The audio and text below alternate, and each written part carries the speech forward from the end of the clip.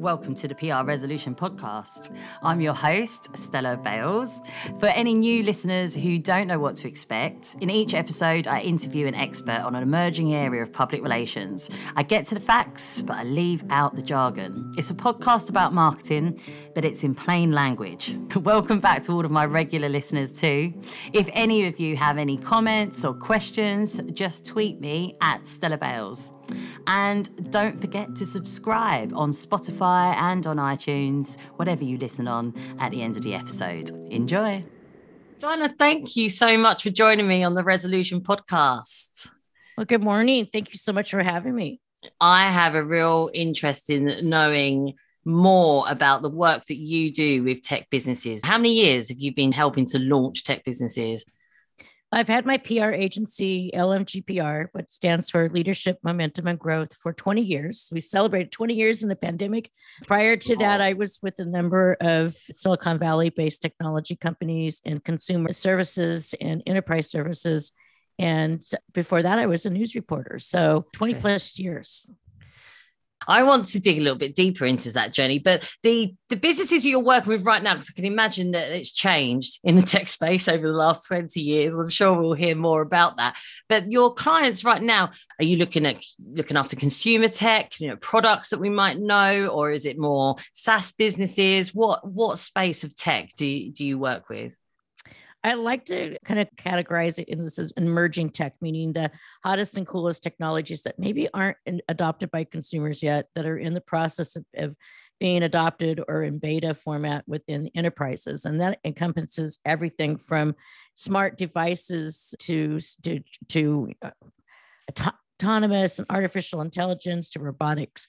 And yes, we've had these categories for a while, but they all take different transformations over time.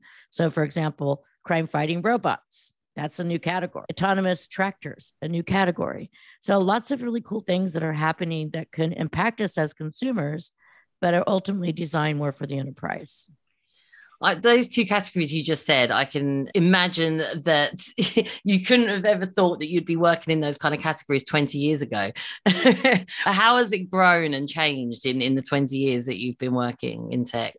Yeah, my first client was a storage company, followed by that a plethora of cybersecurity companies. We know after the dot-com bubble, the vulnerabilities became more abundant in security space for e-commerce, right? So we went from everything being offline to everything online, and that increased vulnerabilities. And that obviously bubbled up a whole new sector of cybersecurity prevention and protection type companies. So at one point, I think I had 10 security companies on my roster, which was a lot.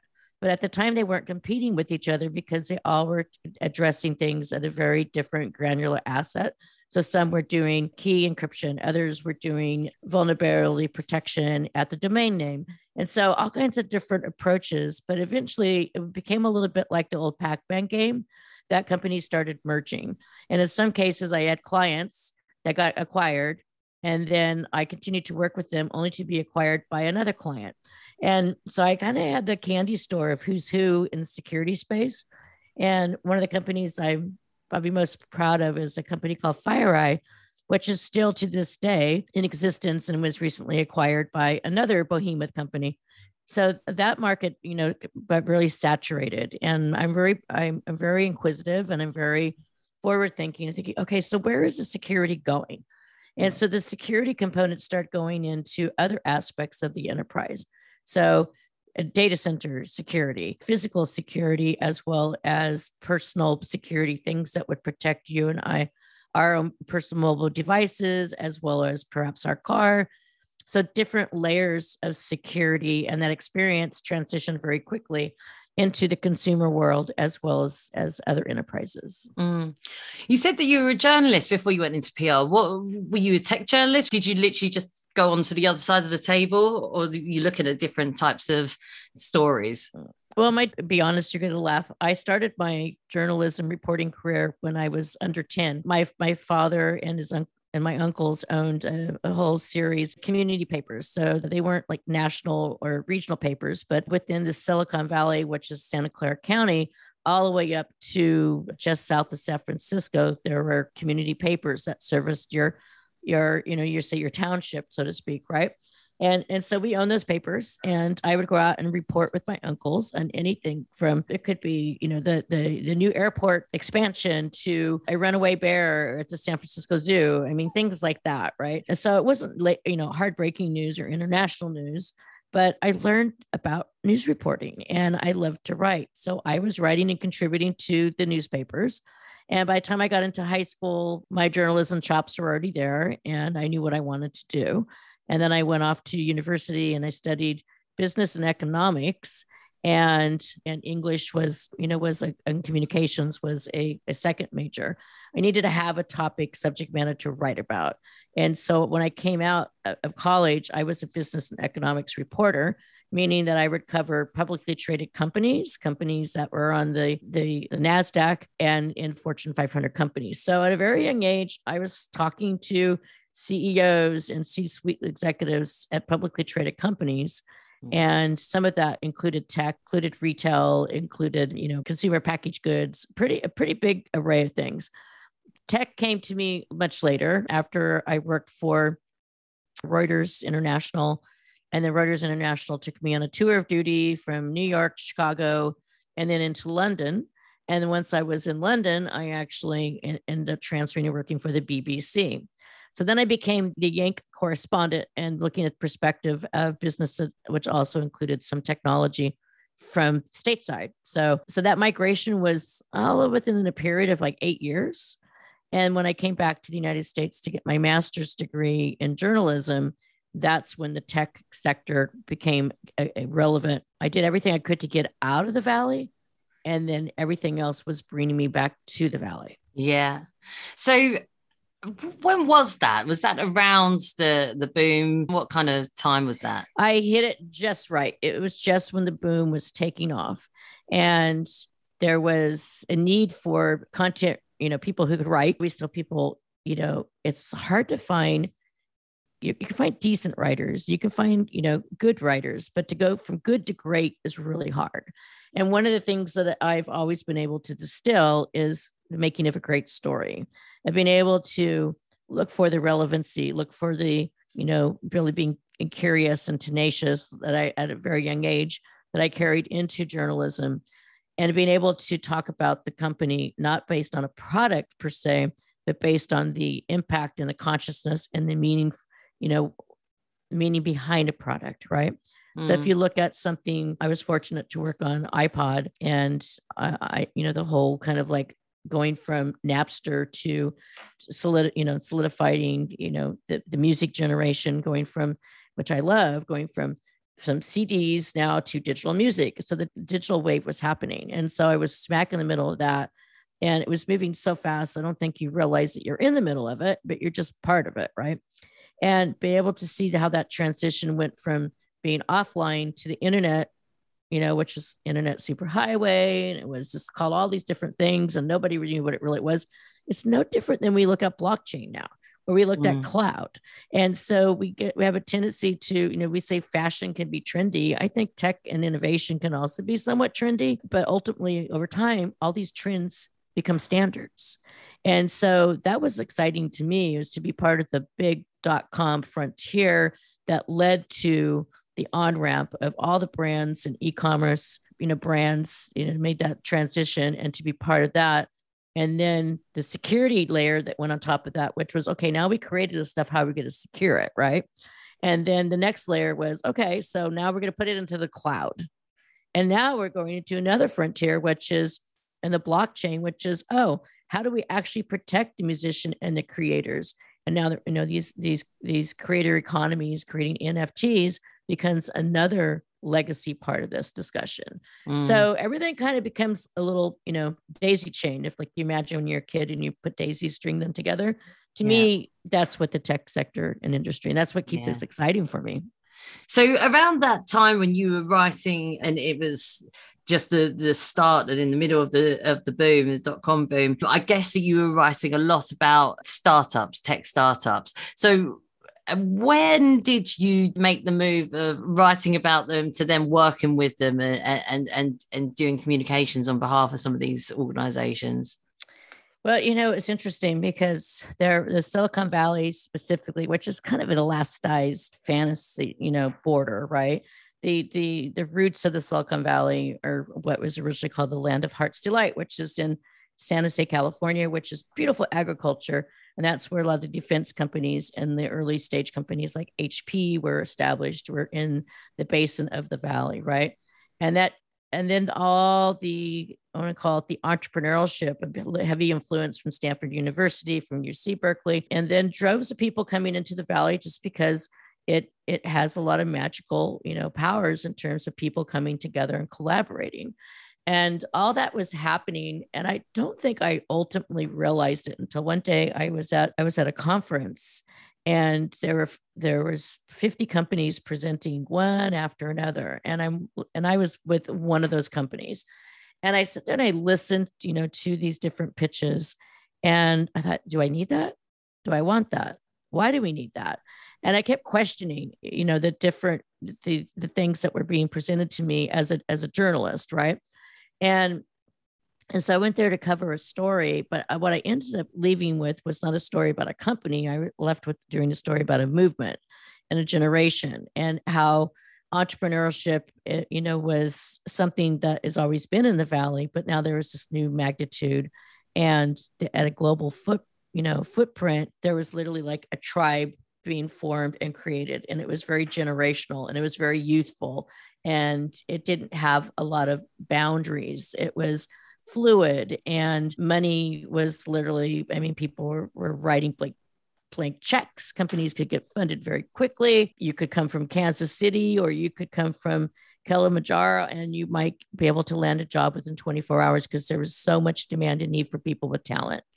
And that was very interesting to see. I got wooed from being a news reporter by a company that I actually had reported on. And at first I thought, why would I give up my dignity of being a news reporter? Then I found out that they had a company magazine. And so they were reporting for their particular industry. And the rest of the staff and the people that were on the magazine were also former reporters. And oh, by the way, it paid threefold what I was making as a news reporter, which meant that I could actually affordably live in the valley, which was at that point beginning to ramp up in its cost as well. I can imagine. So when was that? When you went from journalism to PR? 90, was that when you started your business? So that was the early 90s. 2001, I decided to make a decision to leave the corporate world after done, I think I did 6 IPOs at that point. And I basically had a lot of influx and contacts within the venture capital community. So every 2 years, against my father's dismay, I was going with a different tech company. And because you could, so I'd go in and I would launch a company, work 80, 90-hour work weeks, launch a company, get their funding, and take them out through their IPO. And I did it over and over and over again. So for me, 5 IPOs back to back in a 6-year period, that's a lot of hours. And my father is the type of person who had the same position, same job for 40 years, right? Different generation. And so I realized that there was something else I wanted to do in my life, which was be a mother. So I started an adoption journey. And that was my other infant startups. I was working with startup companies. And then I decided I was going to merge them together. So I literally started my business like a lot of people have done this last couple of years, but started it on my kitchen table. And that was in preparation for, you're going to laugh, balance. There's no such thing as balance. So, agility, yes, but not balance. And so I adopted my kids. At the time, they were 2.5 and 4 from Russia. So they came to the United States with, somewhat of a, they were toddlers, right? And preschool, definitely, with language and with thoughts and with a different language and a lot of adjustments. And so the same time I was starting my business, 6 months later, I'm a mother, and now faced with a whole set of new challenges, which is, wow, how am I going to do all this? Be honest with you, I don't know any different, because I was always launching a company. And to me, it was like, oh, and the great thing is at that point, my business, I had a pod of fantastic women that were also stay-at-home working moms that were decided to leave the dot-com bubble to start families, or their jobs were redundant. And I was able to hire them part-time. And so my joke was LMG PR stand for Loving Mothers Good PR, even though it's leadership, momentum, and growth. And during that time, my business took off. Within the first 6 months that I thought that I would just be, working a couple of clients, we ended up having a dozen clients. Wow. So it just shows that the mothers really can be agile and do it all. Yeah. Well, I think I think men are catching onto this last year and a half or 2 years when they've been working at home. Is this hybrid work environment does allow people to maybe have clearer thoughts and be more productive and to be more agile. And the dads, to be honest, were never given the opportunity, I think, to really do that. It was a tough choice for a man to stay home and be the house dad, right? And I think what I've seen this past couple of years is great, is both men and women are now socially accepted and doing so and working hybrid. There have been so many calls, and I'm sure you've had them too as guests, is where you have the kids in the background and you have the dog or cat in the background, and it's become, it's a different vibe. It's a really different vibe. My biggest concern is, and it's getting people back to work. And so my own agency, we're operating in a hybrid schedule: Monday, Wednesday, Friday in the office, Tuesday, Thursday, flex days. You can work wherever you want. You can work at the beach. You can work at the mall. You can work in your backyard. Do we have client meetings and activities and video? Yes. But you can work wherever you feel most comfortable. A lot of agencies that I'm speaking to have found that is working so far. So far, so good, that kind of hybrid model. Wow, what a story. I have so many things I want to ask you about that journey. But I do want to go back to the 5 IPOs that you mentioned and that period of time of working with venture capitalists, because it's that kind of strategy of launching and then taking them very, very focused, hardcore projects that you were working on is quite different to some of the other sectors of PR that I know that would listen to this podcast and that I work with. And I'd love to just get an insight of what that looks like. I know that it's probably quite different for different kind of businesses, but when you start to work with a venture capitalist, first of all, what's that relationship like? What does PR do for that journey, and how long does it take to then go to IPO? It's just very, very fascinating. If you can talk us through an example, would be amazing. I've worked with publicly traded companies, and when I was a short between corporate and forming my own agency, I did work for a global agency, one of the biggest, and I really enjoyed learning the structure and kind of the discipline. But one of the things that made me a little nervous was that the process in which things could get proved was a little bit of a glacier, being working in publicly traded business, right? Taking a company from its infancy and acting as if you're a Fortune 500 company is a different mindset. So when you want to go, in this a 0 to 60 mode, there's like a 6-month process prior to a launch. I've actually launched companies in 10 days, which I don't recommend.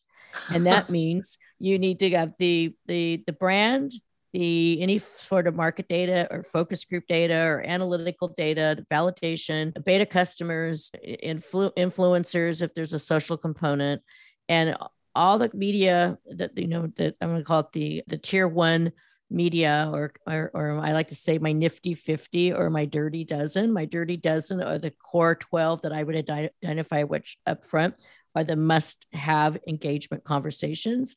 And then you kind of expand that out to like maybe another core 50. So imagine launching a company in 10 days from start to finish. And I did that a few years ago with an electric motorcycle company called Damon Motors. And it was wildly successful. We launched at CES 2020. And I think what really made that work was very focus and be able to focus and know steadfast that we had a strike date. We couldn't really think. It's almost like a motorcycle ride where you'll hop on a motorcycle, you put your helmet on and you go. And so you wouldn't really think about like worst case scenario. We thought about best case scenario. Like, what is this launch going to mean? And it meant changing the mindset and changing conversations about safety in motorcycles, and particularly an EV motorcycle. when I've worked with publicly traded companies, that same launch I did in 10 days would probably take 10 months for like a software upgrade or hardware upgrade, because there's a lot more scrutiny and a lot more compliance and legal things that need to be, followed, and the check boxes, kicked. But it's the same template. It's just not as accelerated. So looking at the brand and looking at the marketplace and the competitiveness and the influencers, and a little bit more time looking at best and worst case scenarios. I've always liked to factor in the predictiveness of what could happen next, right? So product failure, a user experience debacle. Working in the robotic space, one of the things that I learned, particularly with consumer robots, is things could go wrong. So you have to control your demonstrations, and you have to be a little more controlled environment settings. So curiosity, discovery with the founders or the creators is exactly the same. Being able to create a narrative that actually is relevant and engaging and very specific is the same thing. And then the media process is the same thing, but it's accelerated faster. So instead of getting, when I work for publicly traded companies, I would say I come out of the gate with 6 to 8 very marquee stories. But if I want a cover story, it's 3 to 4 months in advance, right? And so there's a lot more discipline in that scenario. When it's been a startup or an early stage company, oftentimes that's all compressed in less than 90 days. And so that's the biggest difference. It's the same skill set and the same tools. It's just are you going to be in a cruising down the highway at speed limit, or are you going to be on the Autobahn, or maybe it's even the Hyperloop? And with that kind of, okay, so it's 2 questions. Who's setting the brief there? Because you've mentioned working with venture capitalists. Are they briefing you? Are they your client? Are you working, but you also said working with the founder as well. Is it a merged brief? Who gets in touch initially? Yeah, 100% of my business is really referral based, just based on reputation, and PR reputation matters, right? And so I've been called everything from the PR she-devil in the past by venture capitalists, meaning that I'm an angel, really, but in this sense of being able to very craftily bring things to market very, very, very quickly in a template. But oftentimes it's a venture capitalist, or it's a venture capitalist referring a founder to me.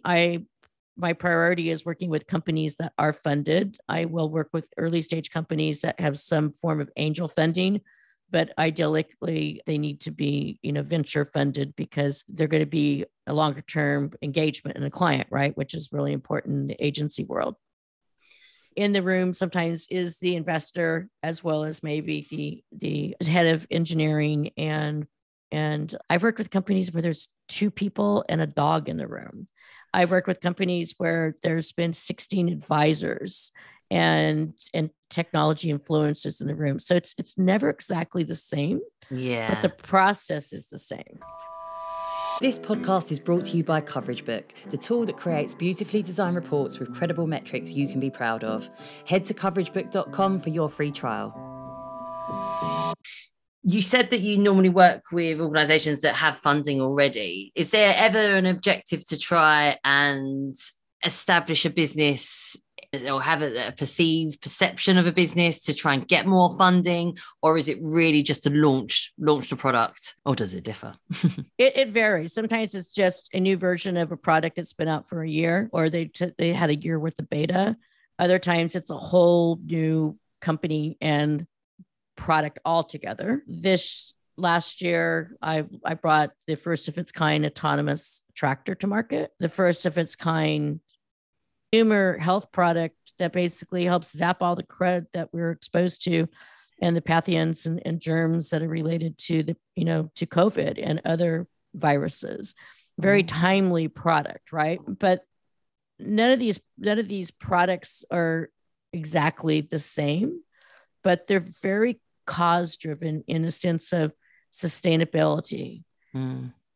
Deep, artificial intelligence to gather information, to data, to help us work better, or to help medical professionals and essential workers work smarter. Transportation that actually is greener and cleaner and cleaner. Alternative transportation, agricultural platforms that are actually changing and impacting the way we farm, which impacts the way you and I eat, right? Mm-hmm. So sustainability, artificial intelligence, IoT, and I would say, robotics have all kind of converged. Think of it like I'm a pilot and I love to fly. But one of the things that I love about flying in a traditional small plane, like a Beechcraft Bonanza or Cessna or a Piper, is in the cockpit, I'm in charge of all the steam dials and controls, right? And in the digital world, a lot of those dials are becoming very automated and they don't look like steam dials. I love the old-fashioned steam dials. And you need to be attuned to your environment, right? So situationally aware of the marketplace and as in comparison, right? So what is the weather? What is my environment? What are my obstacles today? Where am I going? How am I going to get there? What's my route going to be? All the things that I need to plan for a destination, whether it's 50 miles or 500 miles, is very similar to public relations, right? And so and when you fly, you have your pre-check, you have your run-up before you get permission to take off, and then you actually have your takeoff. And throughout the entire flight, you're adjusting and refining things as you fly. That's very similar to, I think, what we do as PR practitioners, is that we're constantly refining and we're constantly tuning in and being very situationally aware, and often have to be the person that reminds the client of being situationally aware, because it's not one and done when you bring a company or a product to market. There could be, the market could change. The economic climate could change, which is a lot of rumblings right now. We're going to go through a recession and people are talking about it. But I've seen companies being funded. So I go, I don't know. When companies are being funded, I think that's a really favorable sign. So there's a lot of similarities, I think, into flying and PR and things that we as pilots need to do in helping navigate and help our clients to be successful in business. Because at the end of the day, they want two things: media, and they want media that's going to impact and move sales. And if we can do those things and build great relationships, then I think we're doing our job. So you said that they want media and then want sales. You've also talked about having top tier media involved at launch as being really important. Do you find that having the different stakeholders, so you might have, working with venture capitalists, you also work with founders, different stakeholders, do you have to flex the way that you report back for some of these different stakeholders? And if so, can you give any examples? Yeah, measurement is always the thing. We know PR is not a science, right? But the data and the metrics is so important. So we use a number of tools, and we use not just measuring the quantity, but the quality and the tonality, and the reach is important. But there's a lot of great tools that we kind of converge together. But I think the most important thing that you can give your client is showing, and particularly the C-suite, when you can actually show that a particular article, and I give an example. I launched a company and the first 3 articles were New York Times, the Wall Street Journal, and Bloomberg. Pretty big out of the gate. And this was a company that was pre-funded and they were in the process of getting funding, but I knew it was a great story and it was a robotics story. Each one of those articles led to an actual PO crossing over to the sales desk. So I could immediately validate that public relations was effective and impactful. I worked with a security company early on. How did you know that, by the way? How did you and how did you prove that? So when they were doing their sales, it was a direct sales model, and they got inbound calls from the article saying, "I read your article in the Wall Street Journal. I want to know more about what you're doing." Great. Yeah. So it was very direct. And oftentimes I'll work with the sales. If a company is a little bigger and they had to have head of sales and chief growth officer, we will factor in, within those sales call discussions, like, what did you hear about the company? Was it on the web? Was it on the, in the referral? Was it an actual article? So what article? Sometimes people don't always remember, but and in this case, it was very distinct. Another scenario, I had a company that I was working with, and they were not getting their funding, and they were kind of their last 90 days of, I don't want to say survival mode, but they were near that, right? And they desperately needed some magic. So we went on a media tour, which was really focusing on some original content. Original content is really important. Research content in this case was in security and showing vulnerabilities and not just enterprise environments, but the small to medium businesses that were kind of disparate, which was becoming the norm as companies, employees, and started working out in regional offices. And so we took that on the road, and the first article that actually came out in that scenario, was at CNN, which was, broadcast TV. And then we had a USA Today piece, which is very kind of consumer hotel-esque, and then we had the Washington Post, which was very policy-driven publication. They needed to be seen by business decision makers of Fortune, 1,000 companies. They needed to be understood that consumers were all vulnerable, hotel hacking and things that were happening at airports and hotel vulnerabilities, to get the consumer awareness. And then the third piece was more of the on-street business. A purchase order for $250,000 came through the day that the three of those hit. Wow. Which not only meant that the lights could stay on, but also meant that the investment in PR for the past year and a half that I've been working with them had totally been recouped.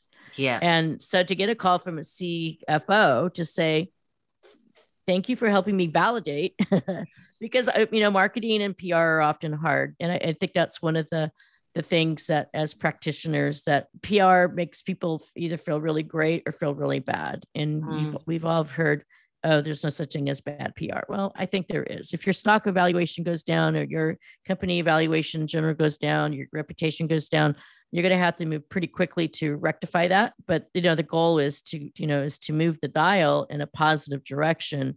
But sometimes we don't always have control over that. And we need to be, my favorite word, agile, and being able to move quickly to rectify or kind of align things. Yeah, absolutely. I think I always get asked, because the listeners will know I'm very involved in PR measurement, whether it's part of innovation groups or conferences. And there's always the same question of, how should we measure? What's the silver bullet? And you just mentioned in there that the CFO gave you a call to let you know about that. I just feel like the building relationships across the business is the silver bullet, because there is no set way, but to have that kind of insight with the right people across a business is the way that you see whether impact is happening and how you can prove it, right? It just feels like that's how it was been working for you. Yeah. Also, just the cross-pollination within organizations with the company. When I like to get to know not just the CEO and I like to get to know the CTO and the head of engineering and the chief growth officer. I mean, oftentimes we're working either directly with the CEO and the founders. Early stage companies, this company's a little bigger, we work with the head of marketing, the CMO, but knowing what the other operational groups are doing, and then knowing how sales, what tools does sales need, right? You talked about having that connection with different areas of the business and different people, the CFO, CTO. And obviously I could just imagine the kind of insight you get from those relationships to feed into stories. But equally for them, do you get to hear how PR benefits their role? And does it really vary for those different people in those different roles? Yeah, I think sometimes people misunderstand the role of public relations, that there's public affairs, right, which is working for more public influence and things like are happening in the media right now. Anything that's, kind of, I want to say, movement generation, whether it's about educating people on reducing the carbon footprint or health or wellness and, those types of things. I sometimes wander into that dialogue a bit, depending on the product. But for the most part, do corporate and product PR.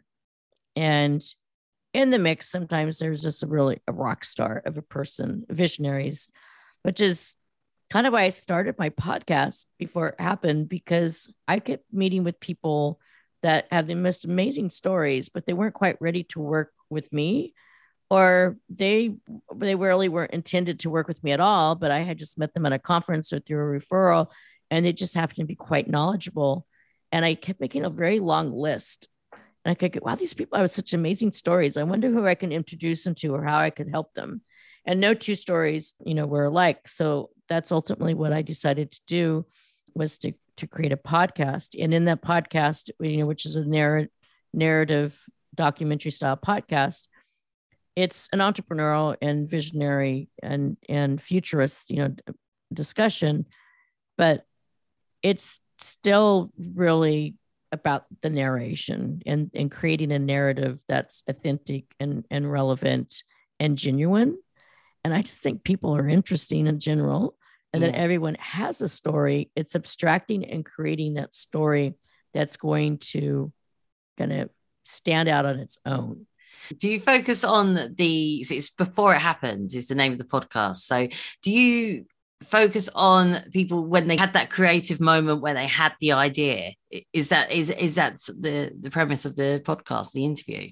Yeah, it's really that what we call the aha moment, or that pivot, right? It has many different names, but what really inspired, and what I find, the reason why I went down this journey was oftentimes I find, and this morning I received probably 50 answers to 50 questions. And there's a lot of questions that I sent to somebody that that's in the electric car space that I want to work with, and very well thought out, but I had a lot of questions. And one of the things that, that they shared with me was their history of like, so what, who cares? And I stood back at it and I thought, oh, that sounds like 12 other companies that I've read about, right? How would I make this different? How would I make this, stand out and be a little sassy, and maybe really be, the rebel in the mix, and not the safety, me too, same automobile, different color and different wheels, right? So it comes down to the experience and being able to understand, like, why did this person go on this journey to begin with? Was there a moment when they were a child, or, was it with their first car experience, or were they at an auto show? Like, what was that trigger that really made them say, I'm going to revolutionize yet again this transportation thing or this robot? So looking at the crime fighting robots, there was this horrible incident, and they continued to happen at a school shooting in Sandy Hook. And that inspired the CEO to leave, a legacy of career in automotive industry, and then a startup in between to start yet his third company or second company. And why would somebody do that? It takes a lot of moxie. And I know this because I did it myself. It takes a lot of moxie to leave a very established and safe position or within a company, and to say, you know what, I'm going to put everything on the table.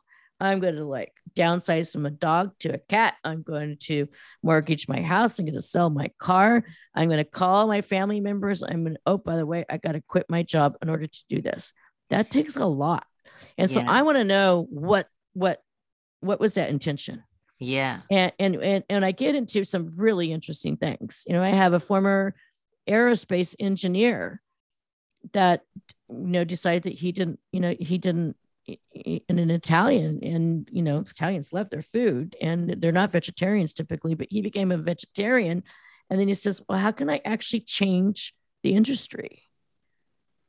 And so he set out, to create a plant-based cheese. How do you go from aerospace to plant-based cheese creatively? Right? It's so extreme. Or you go from research, and, animal research lab and then you come out the other side going, well, this isn't exactly what I expected when I was working on my graduate degree and working with the animals in the lab. It's not quite as friendly as I thought. So now I'm going to be a crusader for animal rights and safety. Right. So, so these decisions that are being made, I think are very much, if you look at somebody like Elon Musk, who's not been on my show, and his story has been told so many times, but I recently saw a documentary on Netflix on him and on space. And I don't know the exact name of the title, but it was fascinating. What was fascinating was just whoever was the producer and the editor for this nailed it. But there is one scene that basically summarized, in my opinion, his purpose and saying yes we can versus no we can't. And at that and that was he was watching his first mission, successful mission, because he had a lot of failures, and he was watching his first successful mission, and you can see on his face almost this very whimsical, childlike, just amazement and wonderment, and like a sigh of like, wow. And that's what I'm looking for in these conversations. And when people went back to their roots, and sometimes I said, I don't want to see the spreadsheet. I don't want to see the doc sheet. I don't want to see, all the scientific data and everything. I want to know, why did you set out to solve this problem to begin with? What is the problem? What were your approaches? What were your failures? And why are you still at it? And one of my early guests was so amazing. Are you familiar with the Pong game? That was this very, ding, ding, ding. The creator of Pong, and that was back in the 80s, and that whole creating, this, he launched an entire industry. His intent wasn't to launch an entire industry of gaming. His intent was to actually see and get things to work. And it was a little bit of a happy accident that actually became, shaped an entire industry. But what I loved about his story, and his name is Al Alcorn, was in his he had a lot of failures and attempts. He had a very young Steve Jobs coming to work with him at Atari, and he was the early, pre-Steve Jobs, pre-Apple. In fact, he thought Apple would fail miserably. I mean, those are a little bit of folkloric, kind of interactions there. But what I loved about that discussion was anything's possible, but it's really zooming in and understanding when these visionaries imagine the future. Why do they imagine? Yeah. And why do the conviction and believing so much? And when I see that, I go, oh, I want to work with you, or I really want to tell your story. Yeah, absolutely fascinating. And it's so true. Like, even just thinking about Gary, the founder of Coverage Book, who I know very well. I was working with him at the agency before he started Coverage Book. I know the moment that it happened, and that problem solved. Why did they want to solve that problem?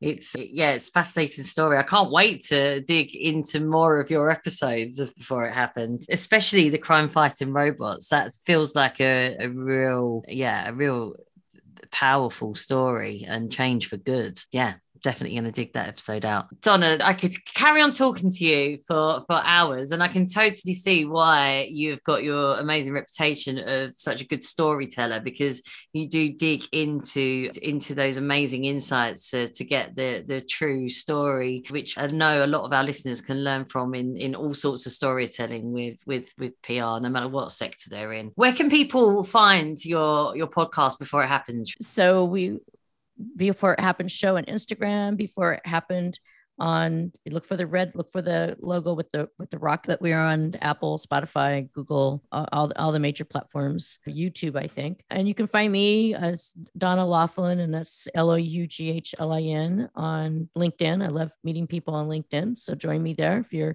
want to network and talk about PR and creating stories. And I'm always looking for international partners. Sometimes I launch companies in smaller footprints around the world. And so finding, like-minded people who have success within other markets, I welcome those dialogues as well. Perfect. Connect away, listeners. Okay, Donna, thank you so much for joining me. It's been a fascinating chat. Thank you. Yeah, thank you so much. Have a great day. That was the PR Resolution podcast. If you want to learn more about emerging areas of PR, join the PR Resolution and head to blog.coveragebook.com. Stay in touch by following me on Twitter @Stella Bales, and make sure you subscribe to the series to get the next episode.